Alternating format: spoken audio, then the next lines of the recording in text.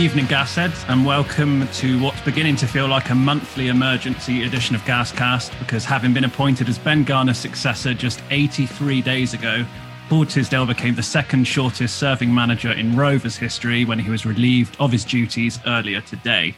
I'm your host Nino, and joining me to give their thoughts on this afternoon's news is Max Alderson, Mike Willett and Nick Weeks. Evening, chaps. Evening. Evening. So then, there I was earlier on having a very relaxing afternoon watching World's Toughest Prisons on Netflix, and I quickly glanced at my phone to check the time, only to find that once again, all hell is breaking loose at Bristol Rovers FC. We wouldn't have it any other way. Okay, maybe we would. Right, let's start off by getting a one-word answer from you all, just a simple yes or no, and then we'll go into it a little bit later on. In your opinion, is this the right decision by Rovers? Let's start with you, Mike. No. Oh, and love that. I know it's a surprise. Love that. Nick. I'll give you the detail later, but... Okay. Nick. Yes. Max. Yes. Okay, so who are we going to go with first? Mike, let's come to you then, the outlier in the group. So why is it not the right decision by Rovers? Why would you have given him longer? I must admit, it is a tough one. This is a tough one. And it's just, I'm someone who definitely not sold on Tisdale at all, really, since he's come in. My one thing is I really don't like sacking managers whenever we go through a really bad run. And I know it's a bad run. I know it's a bad one. But it just feels like where on earth do we go now? Like how do we sell the club to any sort of promising manager in the market now? How do we sell this club to them to say this is where you should build your career? It just feels. I know we're not really in that position right now. I guess right now we would take Coughlan back just to keep us in the division, but I think it just feels like this season has been one big disastrous run of decisions, really, from the top. And I just feel like this decision, whilst I can understand it, I just don't feel good about it at all. It's a shame, but I guess we just got to keep looking forward now and hope that we finally make the right decision next time. All right, so Nick, you were obviously on the pod with us a week ago or so, and we were chatting about Tisdale hammering the bloke, really, and you were saying at that point that you'd give him another game or two, maybe give him Swindon, see how it goes, but today you're saying that you think it is the right decision. So what's made you change your mind on that? Max helped me change my mind as we were going down the last podcast, but what made me change my mind was actually watching his interview back for the second time today after I heard the news. I thought the interview came across quite sarcastic in ways, and it was very much, I've done this, I've done that. Even though he said it was a good performance, he said it almost made out like he was doing everything that he could, but he was being held back. That's certainly what it felt like to me. So I don't know if he really did push for a striker or not. And I just thought, yeah, he didn't seem connected with what we were trying to do, and it suddenly seemed to be all about him. I haven't seen any improvement since Garner. I think it's actually got worse, if anything. I think the record's worse. There's no direction in the team. We were discussing earlier that, the formations were chopping and changing. He could never seem to make a solid decision and stick with it. And if we're thinking that, then I'm afraid the players are certainly thinking that as well. I was surprised by the decision this early. Like I said, I thought we'd get the Swindon game, to be honest. Yeah, I think that final interview was the nail in the coffin for him on this one. Okay, so Max, coming to you lastly then, and it feels to me like you've been the one who probably would have been quite happy to see the back of Tiz for a few weeks now. So why do you think that it's the right call by the Gas to let him go? Simply put, if we carried on with him, I think we would have gone down, no question. As Nick just said, since the day he came into the club to now, have we improved? The answer is no. Have we got a consistent approach to get results? No. He's still trying to work out what his best formation is, who the best players are.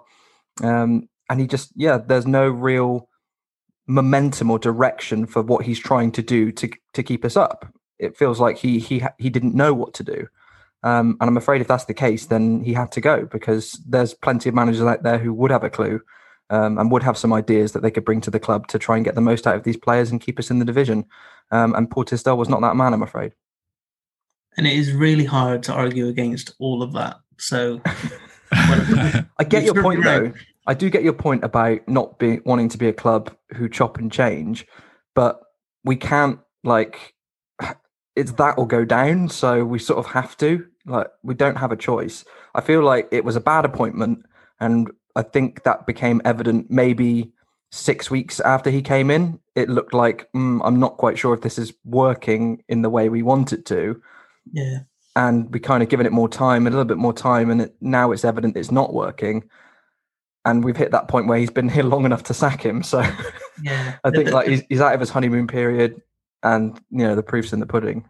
I think there was something in that interview last night as well, where like we all said before we came on that we were quite encouraged at times. I was sat there last night thinking, you're really trying to pick the positives out of it.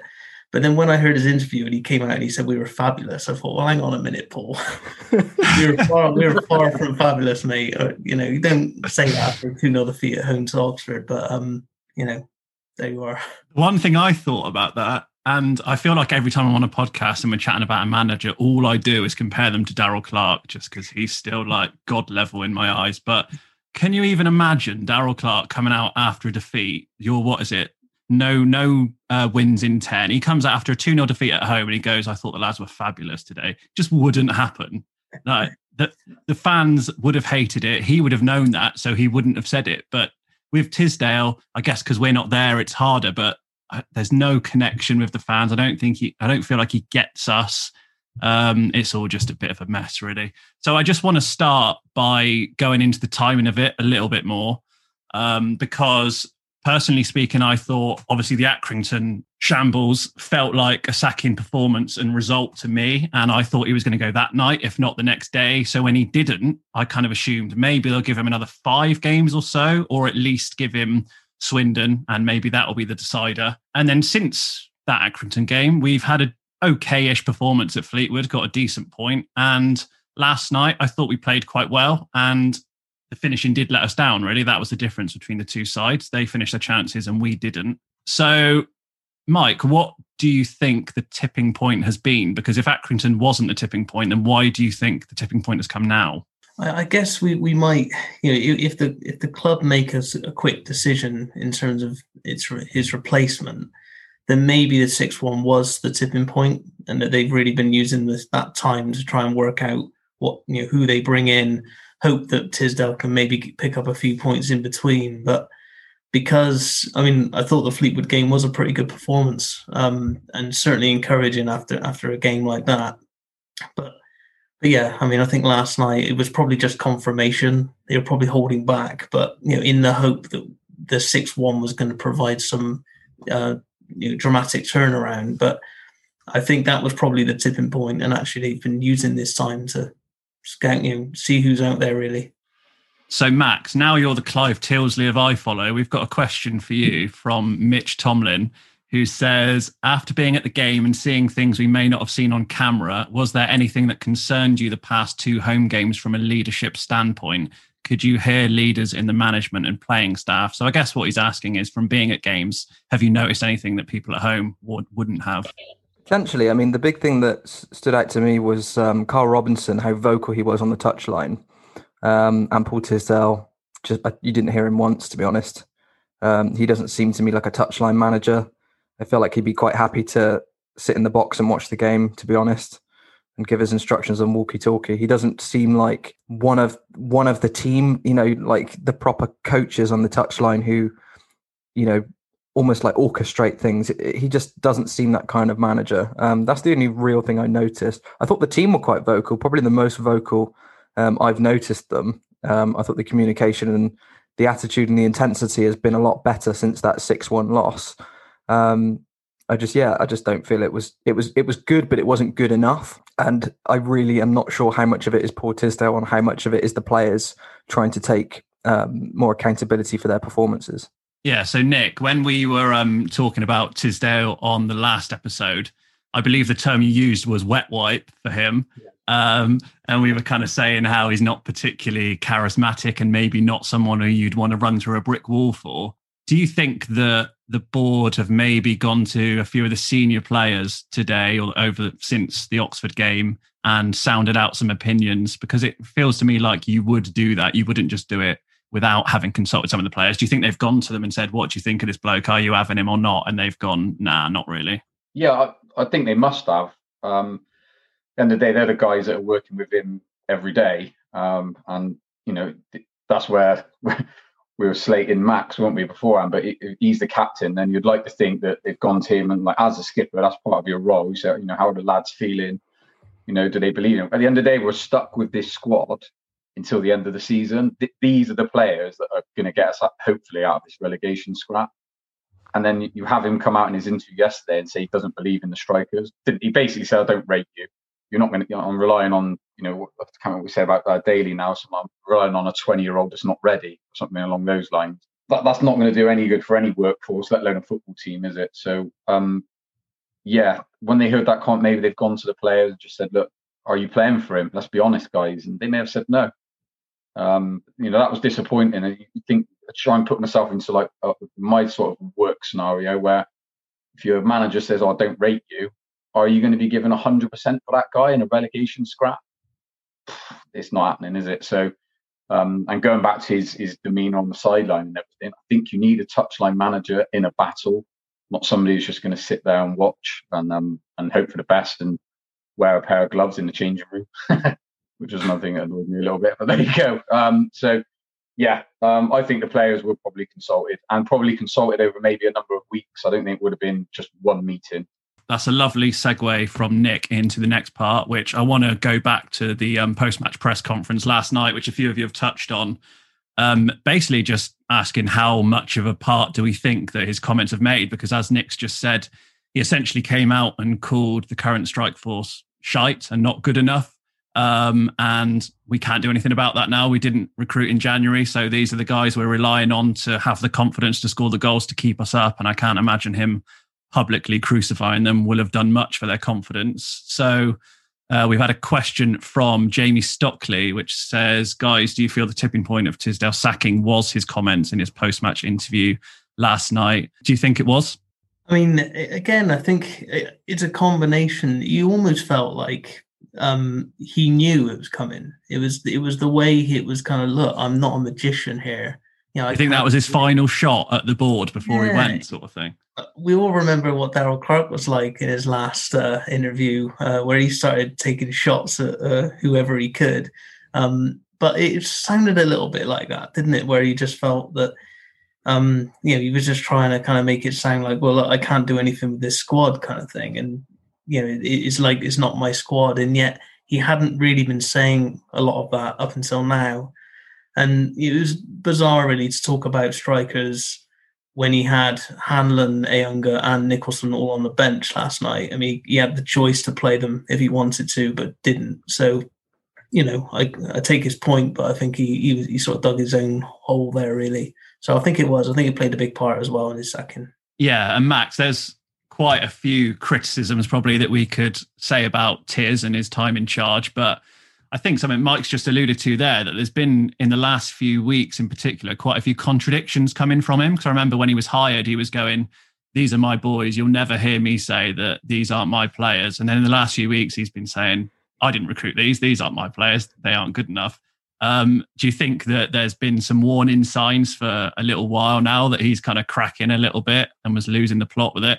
I'm not sure about warning signs, but I do find it funny how he's contradicted everything he said when he first came in, about how much this is a good group of players. I can get the best out of them. I can do enough to take them to the next level. And you'll never hear me say they're not mine, etc., etc. It feels like, him saying I'm not a magician is basically saying that it's an impossible task to get these players to score goals and win games, which is basically saying I can't do my job that I've been hired to do. So for him to almost berate the players in the squad he's got, one, when he took the job on in the first place, so would have seen the squad before he'd accepted the job, and two, had a January transfer window to change that squad, for me, is the final straw. You can't be saying that when you had opportunities to change things. It's just frankly ridiculous. And I'm not sure if those are the comments that got him sacked. I'm sure he had discussions with the board and behind the scenes. I'm not sure decisions are made on press interviews unless they're horrifically scathing of your boss. I'm sure that the board would have called him into the meeting. Obviously, don't know the details, but you would think that the board have looked at it and thought, Saturday's game against Swindon, we have more chance of getting 3 points if we sack him. So if ultimately that's the conclusion they've come to, then the decision to sack him is correct. And it's a lot easier to sack someone over Zoom, isn't it? Than face to face. So, Nick, I'm going to come to you next.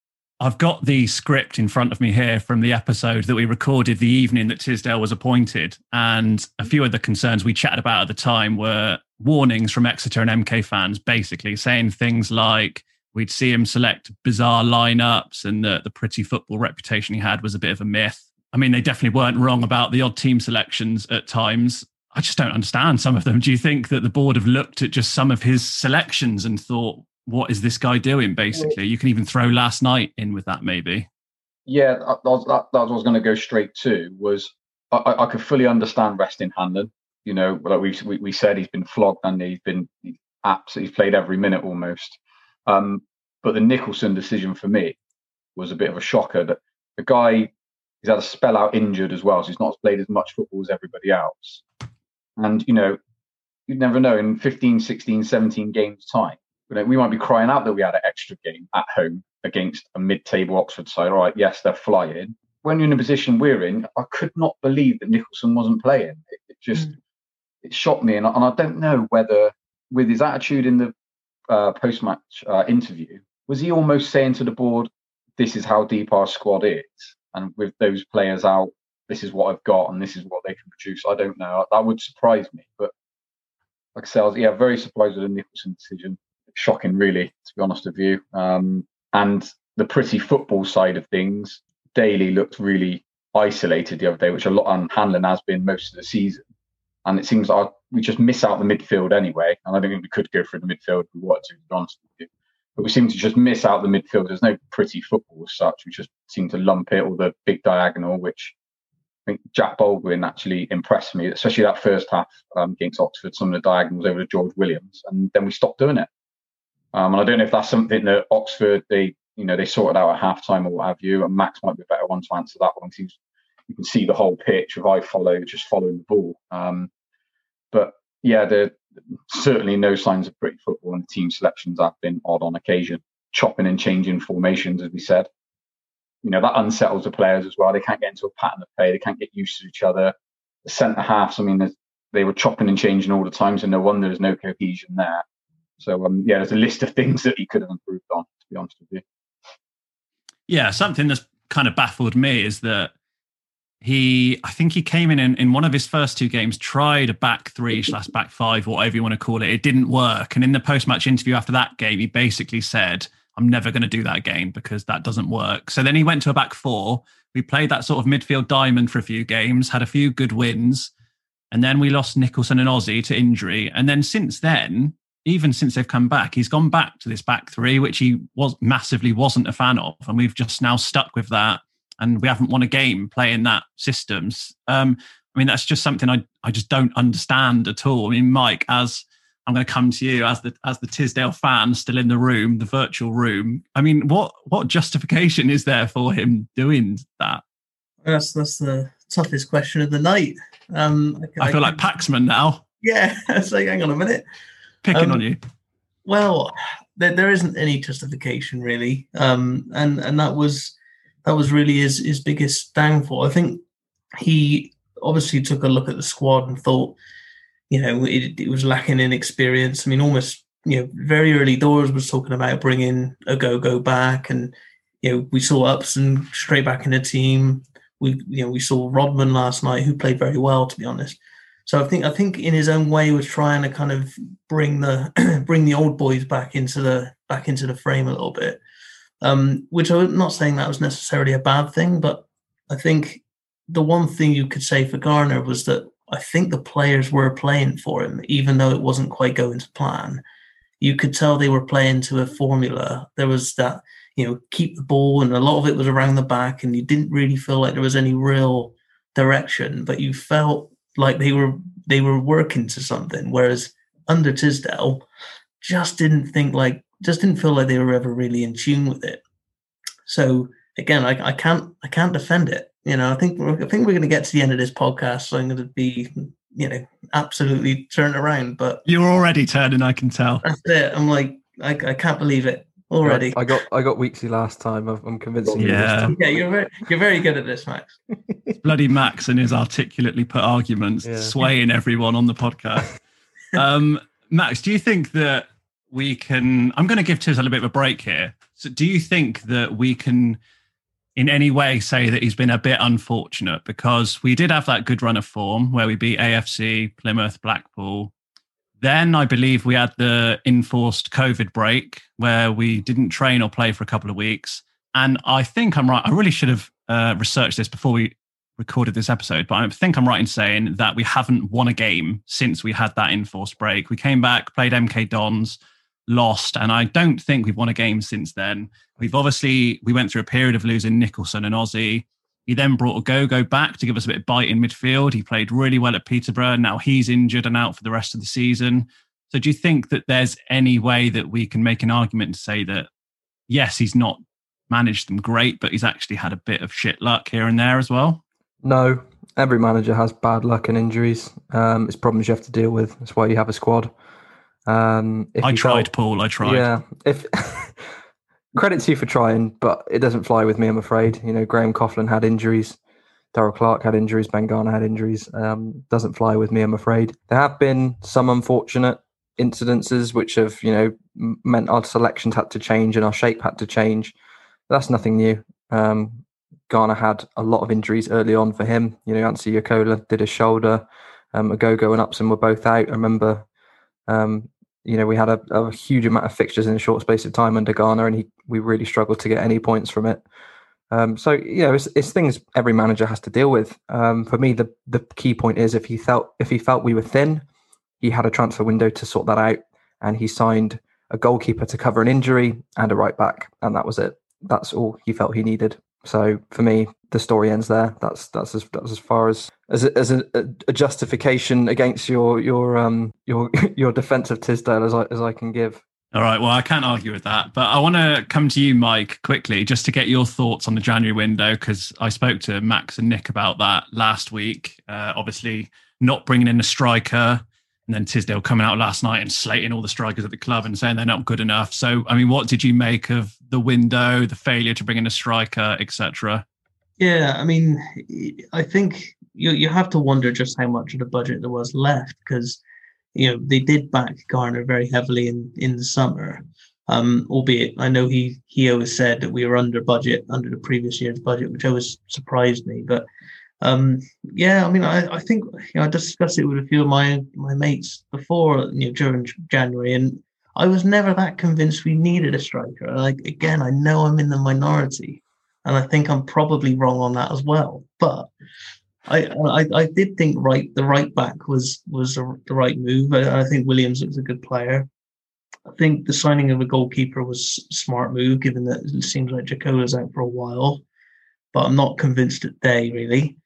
So that might have been a bad signing, but certainly we could have done with extra resource up front, because you just can't. I mean, people made the point that, well, what if Hanlon gets injured? Which you got to imagine is going to happen, because he is just flogged to death every game. He is working so hard with no luck. No sort of he doesn't get the rub of the green very often. And, with Daly coming back from injury, sort of thing, we probably could have done with some cover there, but I didn't think it was an absolute essential thing. I did, and I've backed this squad all season long, and then the 6-1 happened, and I feel like it's personal now. I feel like those lads have made a mockery of me all year round. So we should have signed 5 strikers in January. Yeah. So let's move on to the main questions then, i.e. what the hell do we do next? So we've had a question from Trevor Edwards, which says, unless we have someone to announce immediately and some background work has already been done, is there the time to go through the process of hiring a new manager done properly, it should take weeks. Then he needs to assess the squad. It's too late for that. Internal seems most likely. Weeksy, what do you think about who's coming in next? Do you think we will go internal until the summer? Oh, it's difficult. It's difficult because you've got to look at it. There's loads of time left in the season. And what makes it really tough is we don't know what league we're going to be in next year. And so it's crossed my mind whether do we go temporary and try and keep us up, and then we can have a longer process and get ready for the summer, a full window. I don't know whether this has had anything to do with the sacking either. The salary cap was lifted also. So I don't know whether they can back another manager, and they didn't fancy give back in Tisdale at the time. So that might be another talking point. But it definitely it depends on where. At the end of the day, we're stuck with this squad. So if they feel they got somebody internally that can just keep us up to the end of the season, then we can have a real meticulous interview process. I think the board need to rethink what they want as well. They've gone for the same, type of manager. I know they want to fit in with our, the club DNA, the way they want to go. But they may need to have a think themselves. So if somebody's suitable can take over temporary to the summer, I think that's what I would go with. The other argument, obviously, is do you want another permanent manager to come in and have time with these players and then decide who he wants to keep in the summer? But then you can always have that person in the background anyway, watching games. So, I would go temporary till the summer and then take our time with it. I think the thing for me is that although we've got 20 games left, and that's a lot of games, a lot of points to play for, because we're playing 2 games a week for the next 5 years or something, I don't know, those games are actually going to go by very, very quickly. So, I mean, before you know it, if we do go down, if we actually bother interviewing some new managers this time, and we go through that process and we find someone and we hire them, by the time you've actually done all that, we could be 8 games off, and then the new guy's coming in with 12 games left, and you're thinking, oh shit, we could be right in the mire by then. So it's a really tough one. Max, what do you think? Do you think we'll go internal, or would you like them to get in a new guy from outside? I think internal in the short term is smart. Let's see if there's a reaction now from the players. That's always telling when a manager's been sacked the next few games, if there's a lift in the camp. And we saw it with Coughlan early on. He was able to rectify a few things and get us going.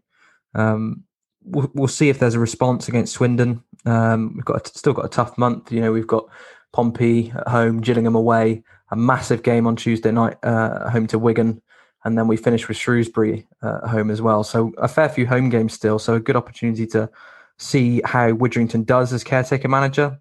I think it will be smart to be looking at the same time, and I expect we will be doing that. I don't think we'll rule out looking at our options and seeing what's out there. But I don't think they'll appoint someone for the sake of it. I think if they can't find someone who can come in and it depends what they want. Do they want someone to come in and be the manager for the next 3 years, or do they want to appoint someone to be a quick fix to keep us up? And then on the basis of, if you do a good job, we'll offer you another contract in the summer, because not many managers will take that deal. Most managers will want the long-term security, the good managers anyway. So, I mean, I could see us looking in the market and seeing what's around. But to be honest, I think it's more likely that Widrington, if he does get off to a good start, they'll keep with him until the end of the season, and then have a rethink in the summer about the club DNA, because at the minute the club DNA seems to be losing games. So that needs to change quite quickly if we want to stay in this league, A, this year, and B, next year. Mike, let's have a little look longer term then. If we think that maybe we'll go internal till the summer, let's have a chat about who we go with maybe after that. So touching on something Nick said about the board maybe having to have a rethink of sort of the direction we're going with these managers, really. Because obviously we've gone from Coughlan, who was doing really well and then got sick of microwave meals, to similar-ish sort of managers in sort of coaching, articulate coaches type managers. What, you don't have to give me a name necessarily, but just what type of manager do you think we should go for next? Do you think we should go for someone more like Graham, like a man motivator type, or do you want another Tisdale-ish but just better? It's a great question, because I think when we talk about longer term as well, I think it's not just the manager. I think that certainly at the very top of the tree, and not just Whale, but Whale, Martin Stearns, the whole board really, with Widrington, Gorringe. I feel like there's a lack of real football people there. I know Wales got football experience. I know in Jordan he has experience there. Martin Stearns probably does too, but I just feel like it needs a real football head. Someone needs to make some real long-term decisions about the football club, because I thought that's what Garner was. I thought Garner was the long-term vision, and to back him so heavily in the summer, after the bad season he had last year, to back him so heavily and then sack him so soon after 11 games or something was a strange decision. I know it's a popular one at the time, but I thought that was a strange decision. Then they bring in Tisdale, and they literally said, "Oh, we want this guy to be, developing our players and looking long term and all that." And then they sack him again. They sack him in the middle of this season. So I think they need to have a real rethink about what the strategy is going forward, because they do talk a very good game about the future of the club, and they've done some great things with the financials, obviously the covering the debt and the training pitches and everything else. You cannot knock that at all. But certainly from a football side, it doesn't feel very secure, and I'm concerned that whatever decision they make this season might not be the right one. And then I'm not sure they're even thinking about long term. It feels like they need to. So it's a difficult one, but I'd like Mansell to get the job, actually. What I can see happening, I could see Widrington, Hargreaves, and Mansell in a kind of three-way sort of to the end of the season. Get the lads together. We've kind of done that sort of thing before, where we've got a group of guys just sort of who know football to send the boys out and see how they get on. I wouldn't surprise. I got a feeling Byron Anthony once was like the assistant for a game or something. I swear. Let's just chuck him in there as well, and then at the end of the season we can have a Royal Rumble, the four of them, see who gets it permanently. I cannot confirm or deny Byron's interest in the role. Yeah. I was going to say, he sounds like he knows what he's talking about, Byron, on the commentary. So yeah, maybe, but yeah. So I don't really know what my answer was there, I'm afraid, but I enjoyed it anyway. It was fine. It was good. Thank you. Yeah. But I hope there's a plan. That's all I want. I just want a plan. Yeah. So I'm just going to read out the top 7 in the odds list for the new manager, discounting Tommy Widrington, because we know from when we brought Tisdale in that he doesn't want it permanently, even if he does well as interim. So we've got Ian Holloway 5-1, Joey Barton 5-1, Paul Cook 10-1, Tony Pulis 10-1, Nigel Adkins 14-1, Chris Powell 16-1, and Daryl Clark 16-1. So Max, you nodded your head about 4 of those, so I'm not sure who you want to go for, but I'm going to come around to you one by one and ask you to choose one off that list and make a case as to why you would go for that bloke. So Nick. At a push, and I wanted him to start, was Nigel Adkins. I think number one, I think he'd suit us. I can just see him there with the club tracksuit on. I don't know, and his Twitter is magnificent. His morning little coffee with Nige. He's a lovely man, isn't he? Yeah, he's such a nice bloke. But I just feel like our younger players might look up to him a bit more. Guys managed at a high level, a little bit more high profile. I think he'd be ready to come back into football now. And I think he would seem much more of a figurehead for a football club. I think the last 2 managers, I said as soon as Tisdale was appointed that he didn't suit us. It didn't feel right. And Garner being so inexperienced, it just didn't seem like you would look to him and think, well, that's the man that's in charge. That's the one who's taken us in a certain direction. And I just think Nigel Adkins just suits us. And I don't have any other real reason for it without thinking heavily into it. So he would be my choice on that list. Okay, Max? I was going to make the case for Adkins, but seeing as Nick has, I will make the case for Daryl Clark. I would 100% be in support of Daryl Clark coming back to the club. I think whether we go down or stay up, if Adkins is an unrealistic target, he would be my number one choice, Adkins. But if we can't get him, my number two choice would be Darrell Clarke, 100%. I think we know he gets the club, 100%. I said 100% like 3 times because I really like the idea of it. He's got back-to-back promotions with us. I don't need to explain any more than that. Everyone listening knows what he's done for this football club. I feel the reasons he left, he was very frustrated with the club, the ownership. He felt his hands were tied financially with a lot of the players he wanted to bring in. We didn't have our own training ground, like a base of operations. That's all changed now. We have our own training ground. They're building a clubhouse there where, we can house the whole first team, the youth team.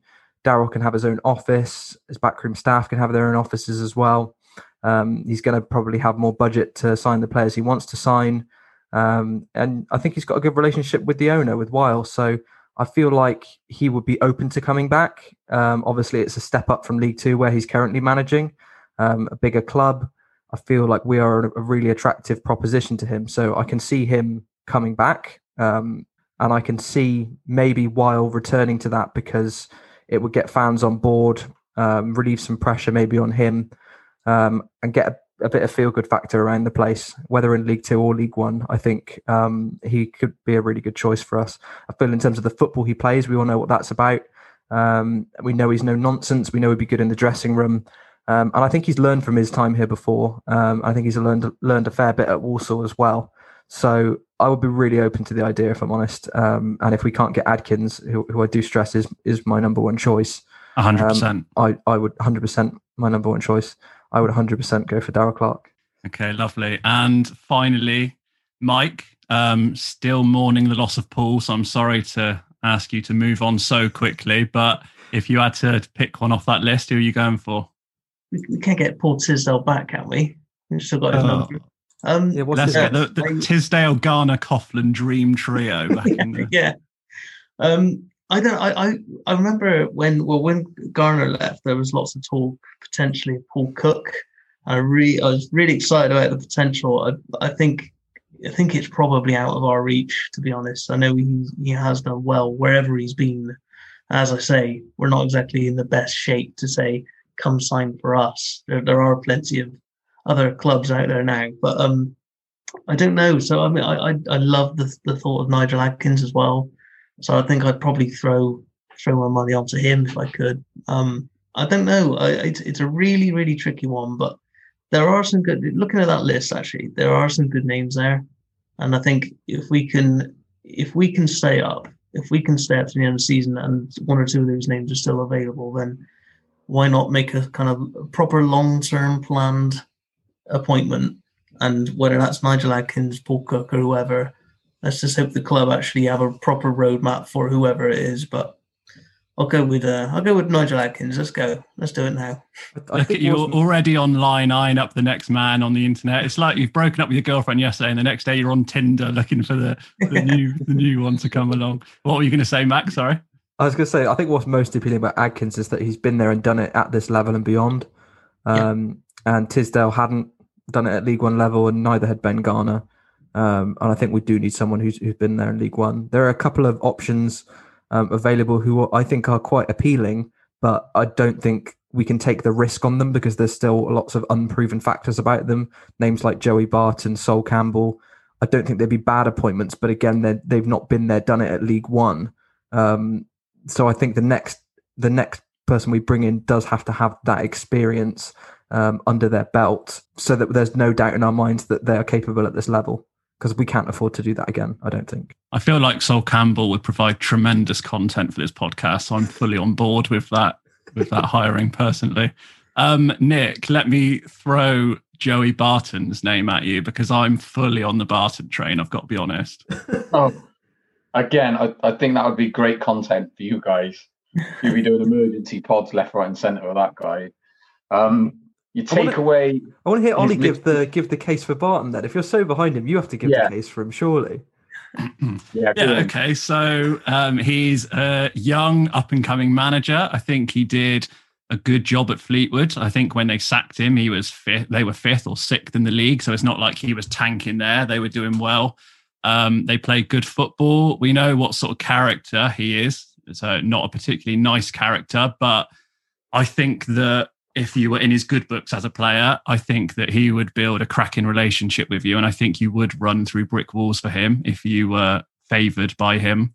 Yeah, Barton, to me, young, up and coming, plays decent football. I think he'd put some steel into this side. I desperately think we need a bit of grit and some steel and some fight in us. And I think he'd instill that into us.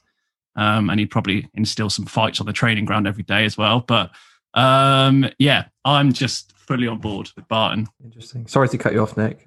I think I don't know what to say now. I think I can see your point, and put it this way, I don't think we would go down. If you put Barton in tomorrow, we're not going down, which is very appealing. And maybe another positive, it raise the profile of the football club, wouldn't it, nationally? It'd be all over Sky Sports News suddenly and things like that. So, board might think about that. I'm just playing devil's advocate with that one. But I just think we need to get this appointment right. And I don't, or this next appointment right, sorry. I don't think that the risk of him going off the rails is what the club want. That's my personal opinion. Okay, yeah, that's fair enough. So let's move on to something that Nick just touched on there, which is essentially, do any of us have any faith in the board to find the right replacement? Because that's now two managers who have quite spectacularly failed, really, since Coughlan left. A question from Lucas Swain, which says, when trying to build a project of youth players coming through the club, is it not counterproductive to tar this with a reputation of frequently sacking managers? Do we abandon the project now and rehaul yet again in the summer, regardless of division? Mike, you kind of touched on this earlier, actually. So what do you think about what Lucas has said there? Because like he said, really, bringing in players and giving them this sort of long-term project doesn't really tie in with bringing in managers for 2 weeks and then binning them off. So what do you think? Yeah. I think all of this current period of sacking managers like we are has got to have a negative impact, I would think, in not only the kind of the strategy, because they would have had a strategy when they started the season to say, right, because it all felt like we've got a plan and this is how it's going to be now for the next, we want to develop players, sell players on, make a profit, that kind of thing. And it did feel like, well, to do that, you're going to need to have some period of, what's the word? Continuity? Continuity, that's the one. And you'd feel like you need that in order to get those players to develop under a certain coaching, whoever that might be. And I do feel like that it will have a negative effect. And that's really my biggest reason for not being a massive fan of the sacking of Tisdale, is because I'm just concerned that we're just going to keep doing this if we're not happy with, and I appreciate it's not just a few results, and we are looking pretty bad at the moment. It looks like we could go down, but I almost think that if they think we're going to go down, then they've got to own that then, and they've just got to say, all right, we're going down, but we've got a plan to not only come back but come back stronger. I think they've got to be brave to do that, and I don't really see this as strong leadership. I see it as a bit, callous and a little bit confusing. I'm not really sure I've got the faith that they're going to make the right decision. That's the problem. And Nick, we've had a question from Captain Gas about the backroom staff, because we were chatting about this last week again, and he said, why are we still sticking with the backroom staff? Surely it's time for them to go, as they are part of the problem. I guess he's referring to people like Jack Major, Kevin Mayer. As we were saying last week, these are guys who kind of span 3 or 4 different managers' eras now, and they're all now in this one sort of melting pot of confusing coaching, I feel like. So we've got rid of Tisdale. We've also got rid of Mel Gwinnett, who I think we brought in only last week or something to filter out the nonsense. And he quite quickly filtered Tisdale out of the club. So he's done well there. But what do you think about this melting pot of coaches we've got? Do you think that some of them should go and the new bloke should be able to bring in a whole new set of staff? I think all the board we're looking at there, how much is that going to cost? I think we've already paid off 2 managers. But yeah, I think you need a clean slate there. I think we need to start again, going back again. If you're a player and you're looking at it going, well, these are the guys that are coaching us. essentially day-to-day running or the coaching at the training ground, and that's what those guys are doing. I think a new guy and everybody, whoever comes in, needs to be on that same page. And if they're going to go with Nigel Atkins, bring his own staff in as a complete clean slate, and then we can go again. There's no point in just keeping that ball rolling, just revisiting on the same coaches, and just bringing another manager in, because the players are just going to be like, well, nothing's changing and nothing will change. So I would say, as long as we can afford it and pay off another 4 or 5 guys, I'd say, new manager needs to bring his own backroom staff in. There does seem to be too many on the bench as well. There seems to be, I don't know who's assistant manager, who's first team coach. It doesn't seem to be, this is the guy. So fingers crossed next guy can come in and change that up a little bit.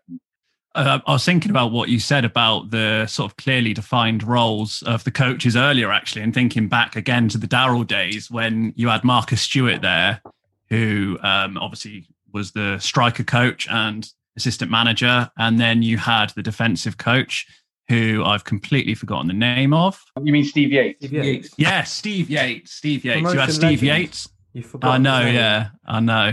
You had Steve Yates, who was doing the defensive side of things. And I think you could look at each member of staff and you knew what they were doing day in, day out. Whereas I could probably bump into Jack Majura in the street and not even know it was him. I don't think we've barely heard from the bloke since he came in. I don't know what his role is. I don't know what he does. Same with Kevin Mayer. Same with all of them, to be honest. So yeah, I would really like just all of them to be wiped and to start again. But then it's not me who's paying for all of that. And I'll probably have to be wiping out another 20 million of debt next year at this rate. So maybe we'll have to lower our expectations with that one a little bit. So I just want to finish by quickly chatting about Saturday's game. Massive match, 6-pointer. Max, you'll be on the comms again. Bet you're buzzing for it. Let's come to you first. I don't even know what to ask you. What are you expecting? What can we do? Can we score a football goal? I hope so. I think I've only commentated on one goal, and that was the Leahy volley. We don't score many goals, so it's not very fun for me at the minute. And I am having fun with the commentary, but it could be more fun, is what I'm saying. What am I expecting from the game? I'm expecting the players to take some responsibility and step up to the plate. We're halfway through the season now. There's 20 games to go, a 20-game gauntlet. We are essentially in a mini league of 7 teams now, where we need to finish top 3 to stay up, and the bottom 4 will go down.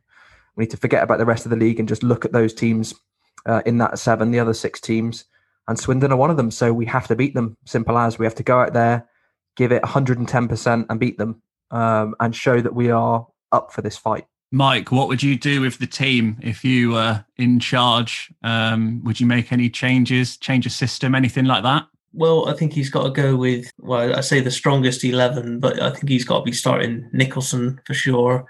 I would look to try and start Hanlon and Daly as well, give them both a go. And I'm just hoping to see again like a response. I feel like if the player, normally what you see when the players aren't really working for the manager, as soon as that manager's gone, you do see a terrific response. So I'm hopeful that Saturday is that day that we see that. But so play the strongest 11, and get the players really fired up and just keep our fingers crossed, really, because it is a must win. I think it's we got to win that game. Yeah, so Nick, if you're Rovers manager on Saturday, which the way the season's going isn't completely out the realms of possibility, what are you doing with the 11? I would say I'm going for it. The same as Mike said there, I'm having Hanlon and Daly up top.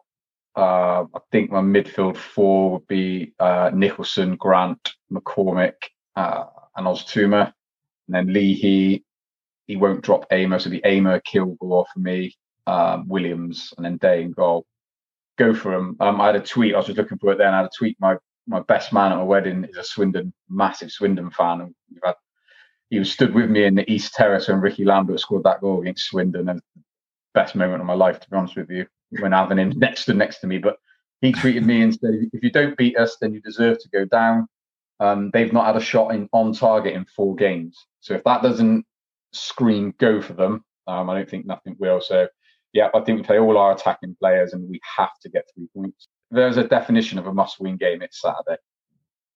And, if there's anything we all know about Bristol Rovers is that we're absolutely classic at ending runs like that. So let's finish by getting a score prediction from you all for Saturday. Max?